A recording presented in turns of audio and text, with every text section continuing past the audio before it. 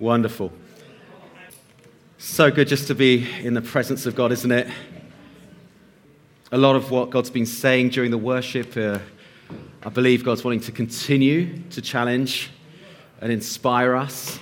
Just that call to come awake again, just ringing in my ears. I just pray right now in Jesus' name, the Holy Spirit, you will awaken us to what your Spirit is doing in these days. Awaken us to what you are doing in our lives. Awaken us to what you're wanting to do in us and through us as a church, your bride, your body, in this place. Help us to be attentive. Help us to not be drowsy. I pray, Holy Spirit, keep us alert to what you're doing. For your glory, we ask. Amen. Amen. Great. Well, as Rob said, we are continuing our series looking at our 3 new values. Can anyone remember what those values are? They're the 3 E's. Empowered, engaged, and extravagant. Fantastic. Very good. We're only a few weeks in and people have got them. Great. And we've been taking our time. We're still looking at the first value of being empowered. We're running it across our up, in, out vision. So previously we looked at how we are empowered by the source of life itself. We are empowered by God. In Him and through Him are all things. In Him we live and move and have our being. And we looked at how we need to be completely and totally dependent on Him, dependent on His Holy Spirit at work in us, to acknowledge that His strength is made perfect in our weakness, and that we can be confident in the promise that He will always be with us, enabling us, strengthening us, because His empowering is rooted in His love for us. Last week, Rob spoke on being empowered in the context of one anothering, the church, our community here. It's our inwards focus. That as a church, we seek to see others built up in their identity. We've been speaking a bit about identity in the worship this morning. In our authority in Christ, to be equipped for works of service. We're called to empower each other. Through spiritual gifts. Spiritual gifts are given for the building up of the church, to equip us for works of service. We're called to empower one another in the way we encourage and speak to one another, in the way we bear with one another, in the way we are quick to forgive. You know, those people who rejoice in their own forgiveness find it much easier to forgive others. We can forgive far more quickly if we ourselves are rejoicing in our own forgiveness that God has lavished on us. We give grace to one another because we have received grace upon grace by God. Again, it's all rooted in God's love. And it's this demonstration of love for one another that actually will impact the world around us. And that's what we're looking at this morning, the outward focus of being an empowered people. That ultimately, we are empowered for mission. I've mentioned before, that's the whole theme of Ashburnham this year. We are empowered for mission, to be witnesses. We've got a little statement here. Empowered for mission to see God's transforming presence impacting our communities. To be naturally supernatural in our everyday lives. I love that. That's what I want us as a church to be. Naturally supernatural in our everyday lives. It's often said that the Holy Spirit has been given to the church en route to the world. En route to the world. God equips us to reach out and make disciples of all nations. Given to the church en route to the world. Jesus himself said in Acts 1:8, "You will receive power when the Holy Spirit comes on you." Why? "To be my witnesses in Jerusalem, Judea, Samaria, and to the ends of the earth." So we're going to be looking at this call to be empowered witnesses, empowered by the Holy Spirit to reach the ends of the earth. It's quite an amazing mission we have been given. And perhaps this area more than most is one where we can feel the most overwhelmed. We look around and the need is massive. And we can feel very, very small and very insignificant. How on earth can we, how can me, little old me, can make any difference? The simple answer is because we carry the Holy Spirit in us. Jars of clay that have such treasure within. God has called us, and when God calls people, he also equips people. Because that's the sort of God he is. He doesn't dump us in it. He equips those he's called.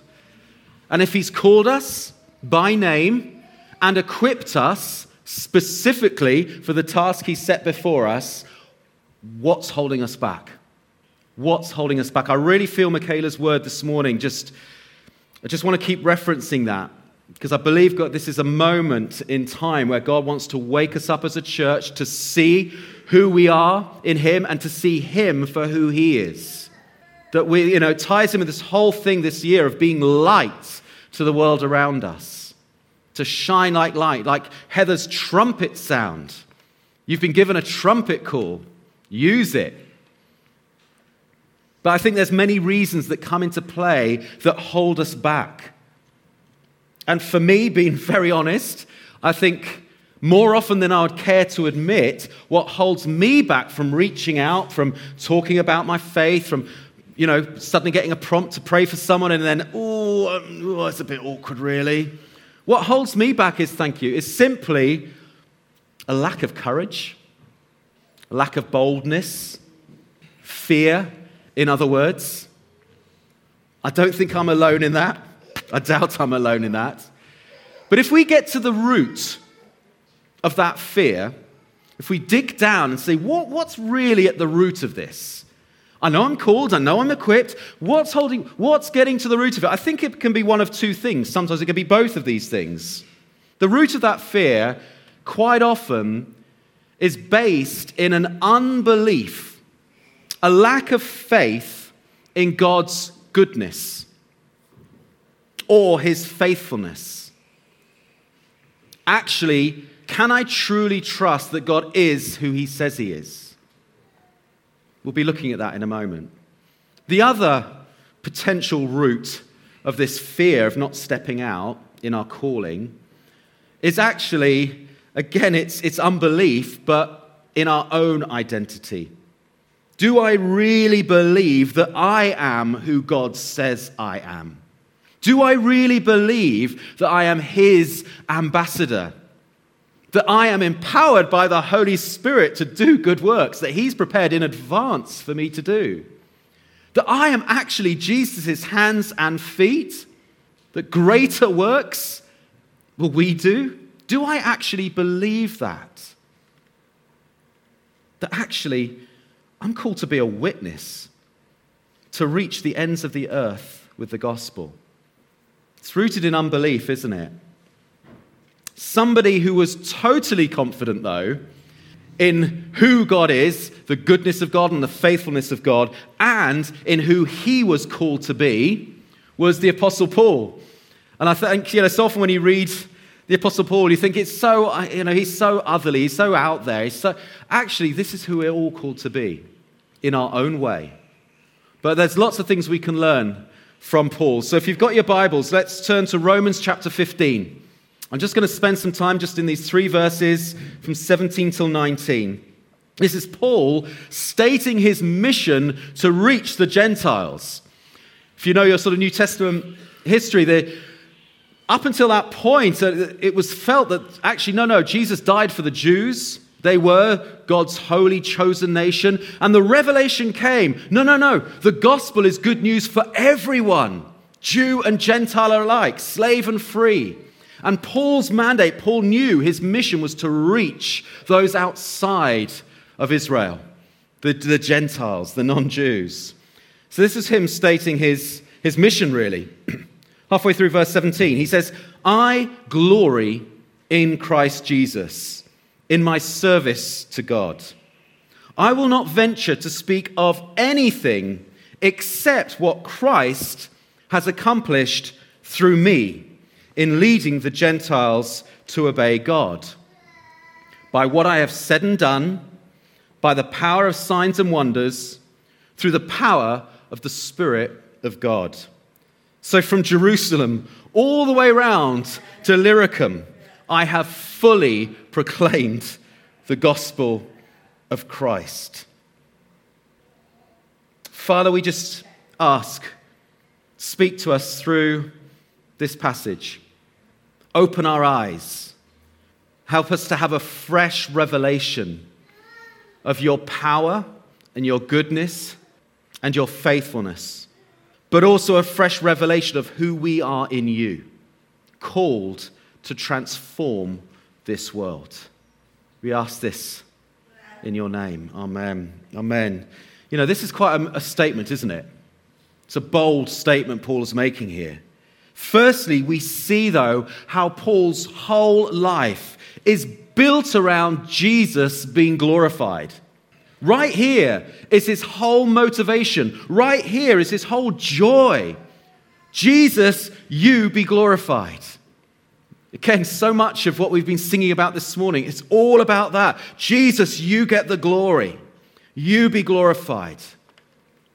You know, when we step out in boldness and pray for someone, you get the glory. When I just talk about what I've been doing on Sunday or talking about how God's helped me in a particular situation, Jesus, you get the glory. It's all the motivation. Jesus, be glorified. It's never about Paul. You know, Paul knew full well about this whole thing of dying to self. The whole Christian faith is the walking, following Jesus. It's all about denying yourself, taking up your cross. It's dying to self and living for Jesus. That's what Paul said in Galatians 2:20. It's no longer I that live, but Christ who lives in me. The life I live in the body, I live by faith in the Son of God who loved me and gave his life for me. Front and center of all that Paul did was this gratitude of God's gift of grace for him. Front and center was this understanding of God's love for him. And that outworked itself in a life of service to others. If we want to be awakened and shine like lights ever more brightly, we need to keep God's glory front and center, top of our priority list. This is what we live for. Jesus, you get the glory. It resulted in a life of service for others with Paul. As Jesus said himself, whoever wants to become great must become the servant of all. The servant of all. That's really uncomfortable instruction, isn't it? In our individualistic, it's all about me culture. No. You must become the servant of all. And of course, that's exactly what Jesus modeled to us. He became, the King of Kings, Lord of Lords, became servant of all, laying his life down for all. And Paul totally got that. His whole aim, his whole focus of his life was to bring Jesus glory by bringing the Gentiles to faith. I think when we do that, when that is our goal, when that is our aim, witnessing, reaching others for Jesus will jump right up our priority list because it brings glory to him. How we live holy lives behind closed doors brings glory to Jesus. How we love our families, our children, our wives, our husbands brings glory to Jesus. How we reach out and help the homeless brings glory to Jesus. How we witness and tell others about him brings glory to Jesus. Secondly, Paul's confidence was totally rooted in what Jesus had accomplished and was accomplishing through him. Through him, not because of him. Not because of him. I will not venture to speak of anything except what Christ has accomplished through me. That kind of takes the pressure off, doesn't it? Because it's not about my work, my power, struggling and striving to work hard. It's actually about God's power, God's grace, God's love flowing through you and me. So how does Jesus work through us? Well, Paul tells us in the next few verses. Verse 18, by what I have said and done. In other words, words and deeds. We've just been singing, let my deeds outweigh my words. Both are vital. Both are vital. But if we're all talk and no deeds, there's no substance, is there? You can read through James about that. And you could kind of call this friendship evangelism. This is just simply building relationship, building trust with people, making friends, allowing people to see Jesus in the way you do life. Hearing about Jesus in your conversations, allowing them to see how you handle pressures and challenges in your life. Seeing God's power at work in the everyday. All of us can do this. Allowing them to see how you serve others. It's powerful. We have a wonderful opportunity this February, as you know, about serving those who are currently homeless at the moment. What an amazing opportunity. My prayer is that as we welcome these men and women as our guests, as we love and serve them as our friends, they will see something of God's love for them by words and deeds, in our conversations as we chat to them, and in the way we love and serve them. Hopefully, I really believe that many will see God's love for them and come to faith in Jesus. By words and deeds. Verse 19 goes on to say, also by signs and wonders. By signs and wonders. Supernatural things point to a supernatural God. And we know a supernatural God. And we're called to be naturally supernatural. We use that phrase in our little value statement. But you know what? Miracles have a way of bypassing people's prejudices and hard hearts. Bypasses all their clever arguments. It's like, whoa, okay, I don't really have an answer for that. What just happened? God turned up in power. That's what happened. I love that. I mean, you could probably say this is power evangelism, if you like. But the danger of that is you can think, well, that's just for a certain few. That's just for those who are seriously anointed in that area. It's not really for me. I'm maybe okay with friendship evangelism, power evangelism, not sure.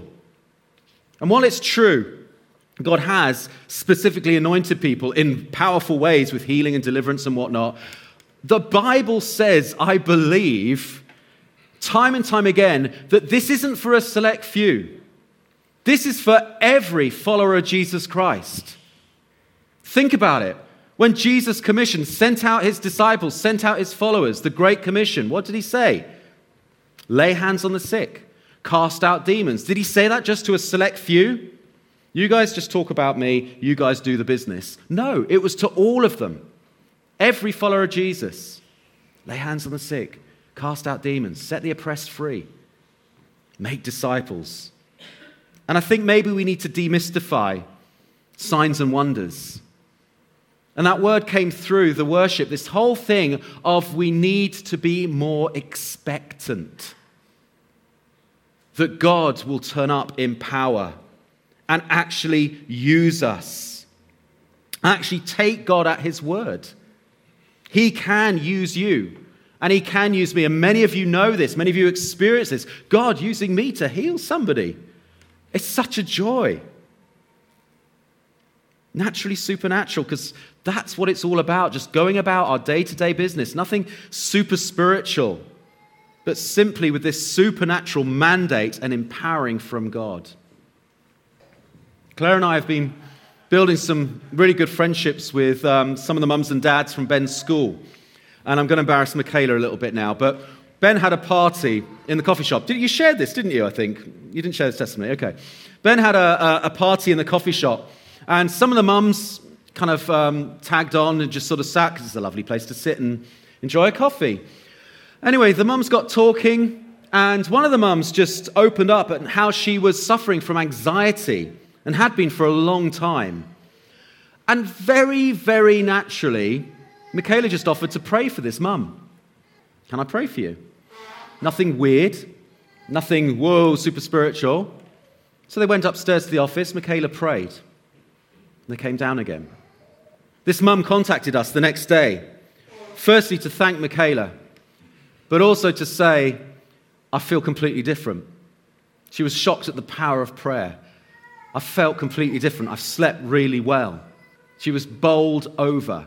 Something changed. I had an encounter. But also, she was just full of gratitude that somebody would care enough to actually pray for her. Would you really do that? You care enough just to offer to pray for her? She was really bowled over by the love and care that was shown. Signs and wonders. Simply offering to pray for someone breaks down barriers. And I really believe we need to be praying for more opportunities, individually and as a church, to see signs and wonders happen. Signs and wonders are called signs and wonders because they point to the miracle-working God. They point to Jesus. That's what they're for. They're an incredibly powerful tool. Time and time again, we see in the New Testament that the preaching of the gospel preceded or followed by signs and wonders, backing up the truth in our powerful, almighty God. Can I encourage us to be more expectant as a church? When you go to work, God, pray, just pray. God, give me more opportunities to reach out to my colleagues at the school gate, wherever it is, to be naturally supernatural. Through words and actions, through signs and wonders. Verse 19 finishes by the power of the Spirit of God. Again, just Paul underlining, this is all from God. It's Jesus working through me by the power of the Holy Spirit. That is so encouraging. That gives us so much confidence. It's His power. It's His enabling. It's less about my gifting. It's more about my obedience and my trust. And you know, Paul knew his weaknesses. Paul's not going, look at me. He's going, look at Jesus. He describes himself as the chief of sinners. I'm the worst of sinners. And yet he knew the grace and power of God at work in his life. And he expected God to use him. You know, how many of us, I wonder, how many times have I missed opportunities to demonstrate God's power, to be His hands and feet, simply because I wasn't expecting to be used by Him in that moment or that day? Or maybe I disqualified myself because I shouted at the kids, well, God can't use me today. You know, maybe so-and-so, God will use them because they really know their Bible. And anyway, they are real extroverts. They just get on really well with people. They find it so much easier to talk to people. That's just them. That's not me. Do those sort of conversations go on in your head? You start comparing yourself. It's really dangerous to compare yourself. God doesn't want you to compare yourself. As a church, we believe God has uniquely called every single believer to be a witness. Not by becoming someone they aren't. Please hear me. We're not saying we've all got to fit this sort of evangelist mold. God's called you to be you. He's uniquely gifted you to reach people that no one else can reach in your own experiences, your own backgrounds, your own character. But actually, we find out more about who we are by this, by getting into the Word of God and trusting who God says we are, discovering who God says we are, discovering our authority, discovering that actually we are significant in Christ. I'm naturally quite a shy person. And I've mentioned this before to a few people. Public speaking absolutely terrified me. It was number one on my fear. Swimming in open water with sharks was just under there. Public speaking right at the top. Couldn't do it. It's not me. I know who I am. I'm behind the scenes sort of person. I'm support. I'm in the background. I'll support people. Brilliant. That's me sorted. I know who I am. At least I thought I did. Aren't you glad that God knows you better than you know yourself? And it's as I've had to trust in His grace and continue to trust in His enabling, because that never stops. I've been able to see God use me in ways I didn't think he would. And I know many of you have felt the same. As you've trusted not who you think you are, but who God says you are. It's so key when we're talking about reaching the world for Jesus in the power of his Holy Spirit. You know, Paul is not being proud here, where he's saying, look at my mandate. I've got no more work for me to do in these regions, he goes on to say in verse 23. He's not boasting in himself. You know, we talk a lot about being humble. God opposes the proud, gives grace to the humble. I think we need to be careful to understand what true humility is. Humility is not putting yourself down. It is not coming to the conclusion that you're an insignificant worm and worthless. That is not humility. That's not agreeing with God for a start. True humility is, yes, understanding that we are totally dependent on God. That's what we were talking about in week 1. That without God we can do nothing. But it's also stepping into all that Jesus has won for us on the cross. And that means stepping into our new identity. We are saints, not sinners. Stepping into our new identity. We are children of God. We are loved. We are secure. In Christ, I have significance. In Christ, I am empowered. In Christ, I am secure. That's true humility. True humility is agreeing with God about who he says you are. It's understanding, yes, I am totally dependent on him. But with Christ, what a difference. What a difference. You know, and the truth is, the more we come to understand and trust who God is, the more we discover and believe who we are in him. And the more we believe who we are in him, the more impact we will have on the world around us. It's so important we get this. And the thing is, we have an enemy who also knows this full well. And so there's, you know, the two ways he attacks us. He gets us to doubt our identity, and he gets us to doubt God's faithfulness. It's the same story right from the beginning in Genesis. Get to doubt God's goodness. Did God really say? You know, we need to push past this. Push past these thoughts that come through. Well, you know, if I pray for that person, if I put my neck on the line, I'm just going to look foolish. God's not going to come through. It's just going to be awkward. As I said, anyway, it's just going to be hypocritical. I know what my life's like. How can I talk about Jesus?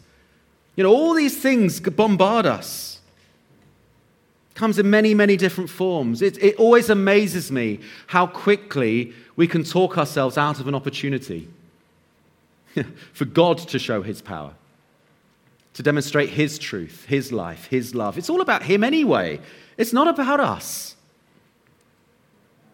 That's why Paul's whole emphasis, and it's so important we get this, is on what Christ has accomplished through him, not what he has accomplished for Christ.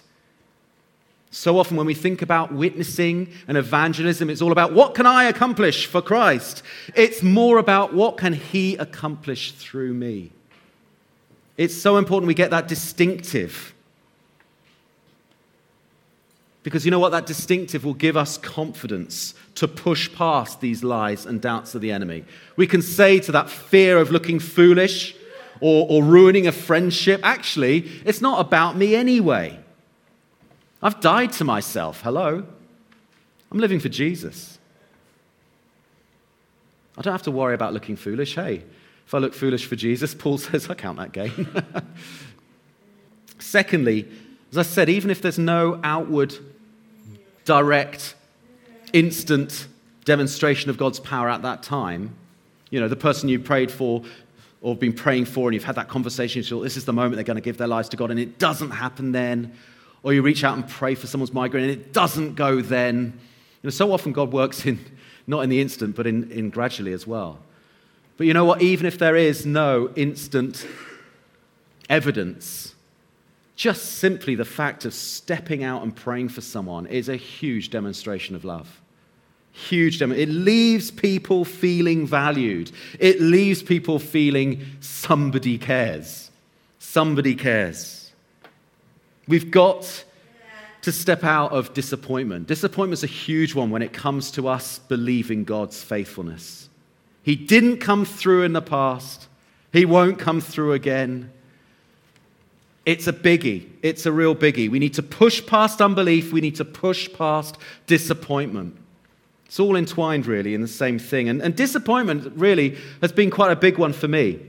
Some of you know I grew up with a dad who experienced miraculous healing from epilepsy, from polio, transforming, miraculous, doctor-stunning healing. They're just like, whoa, we have no explanation for that. And yet, he finally died from a terminal illness. God didn't heal him then. And I was like scratching my head thinking, is this just like a lottery? Is this just, however God feels? And I had to push past my disappointment. I had to choose, because it is a choice, to trust again in God's goodness, to trust again in his faithfulness, to trust again in his sovereignty, and turn that trust into action and continue to lay hands on the sick and continue to pray in faith that God will heal and God will save. Disappointment sucks us dry of life, doesn't it? God's word for us is to come awake. Come awake. We need to push past disappointment.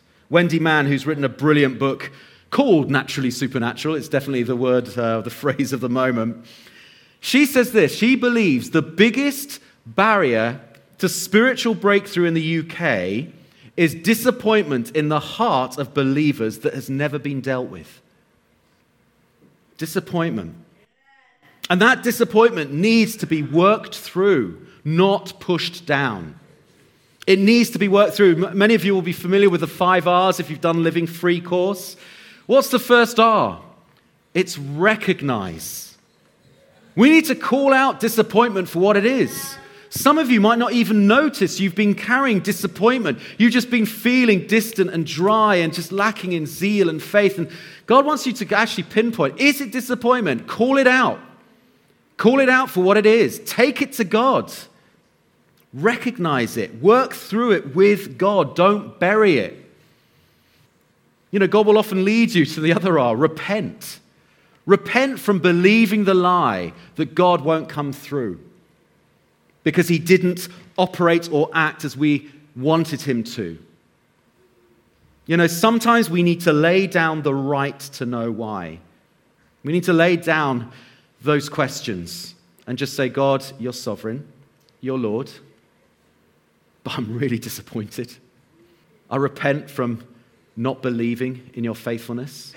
I repent from believing the lie that actually you're not good, you're not for me. And once you've repented from it, rebuke it. Get rid of it. Disappointment, I'm not holding on to you. You get out of my life, because you know what? Otherwise, we will always be expecting to be disappointed. When we step out in faith, when we invite our neighbor to Alpha, of course he's not going to come, but I've been told to do it. Let's have some faith here. If I pray for that person to be saved, I've done it before. What difference will today make? We need to get shot of disappointment. Wendy goes on in her book to say, faith can be described as belief plus expectation. I like that. Because it's one thing to believe in God's goodness. It's another thing to expect God's goodness for you and for the person you're praying for. It's one thing to believe that God can heal. It's quite another thing to expect him to heal. Let's move up a gear. Let's be a people who expect God to heal. Why? Because he's here by his Spirit. Expect him to heal in the worship. We've seen some incredible healings breaking in with no one praying for anyone, just in the time of worship. God's presence brings healing. There is healing and wholeness in the presence of God. There is peace. There is joy. Let's come expectant. God is here. He's our healer. He's our Savior. The final R is to replace. Replace the lies with truth. If you know you've been carrying disappointment, take it to God, call it for what it is, bring it, process it through with him, but then fill yourself with truth. God is our healer. He loves to save the lost. He loves to set the oppressed free. He delights in it. And do you know what? He delights in doing it through you. He delights in it. Absolutely loves it. This is the truth. Paul's confidence, both in his identity as a minister to the Gentiles and his confidence in the goodness and empowering of God, caused so much fruit. As I said, he was able to say, from Jerusalem all the way around to Illyricum, it's a huge distance, right through Asia Minor, massive. He goes, I have fully proclaimed the gospel of Christ. And as I said, verse 23 goes on to say that there is no more place for me to work in these regions. Such fruit. He had planted churches, planted leaders, and was moving on. Incredible. What a testimony of the empowerment of God. What a testimony. I just want to invite the band to come back up, but while they're doing that, I'm just going to read, actually, from Wendy's book here, a little quote. Just sums this up very well. All of us have a unique role to play. Do you believe that? All of us have a unique role to play in seeing God's rule and reign established wherever we have influence. Think about where you currently have influence. You have a unique role to play. Seeing the sick healed, the dead raised. Do you believe that? The spiritually oppressed set free, and the lost saved is meant to be normal Christian life for every believer. Every believer. It is part of our spiritual DNA that came alive, awakened in us when we said yes to Jesus. Maybe some of us need to awaken that again.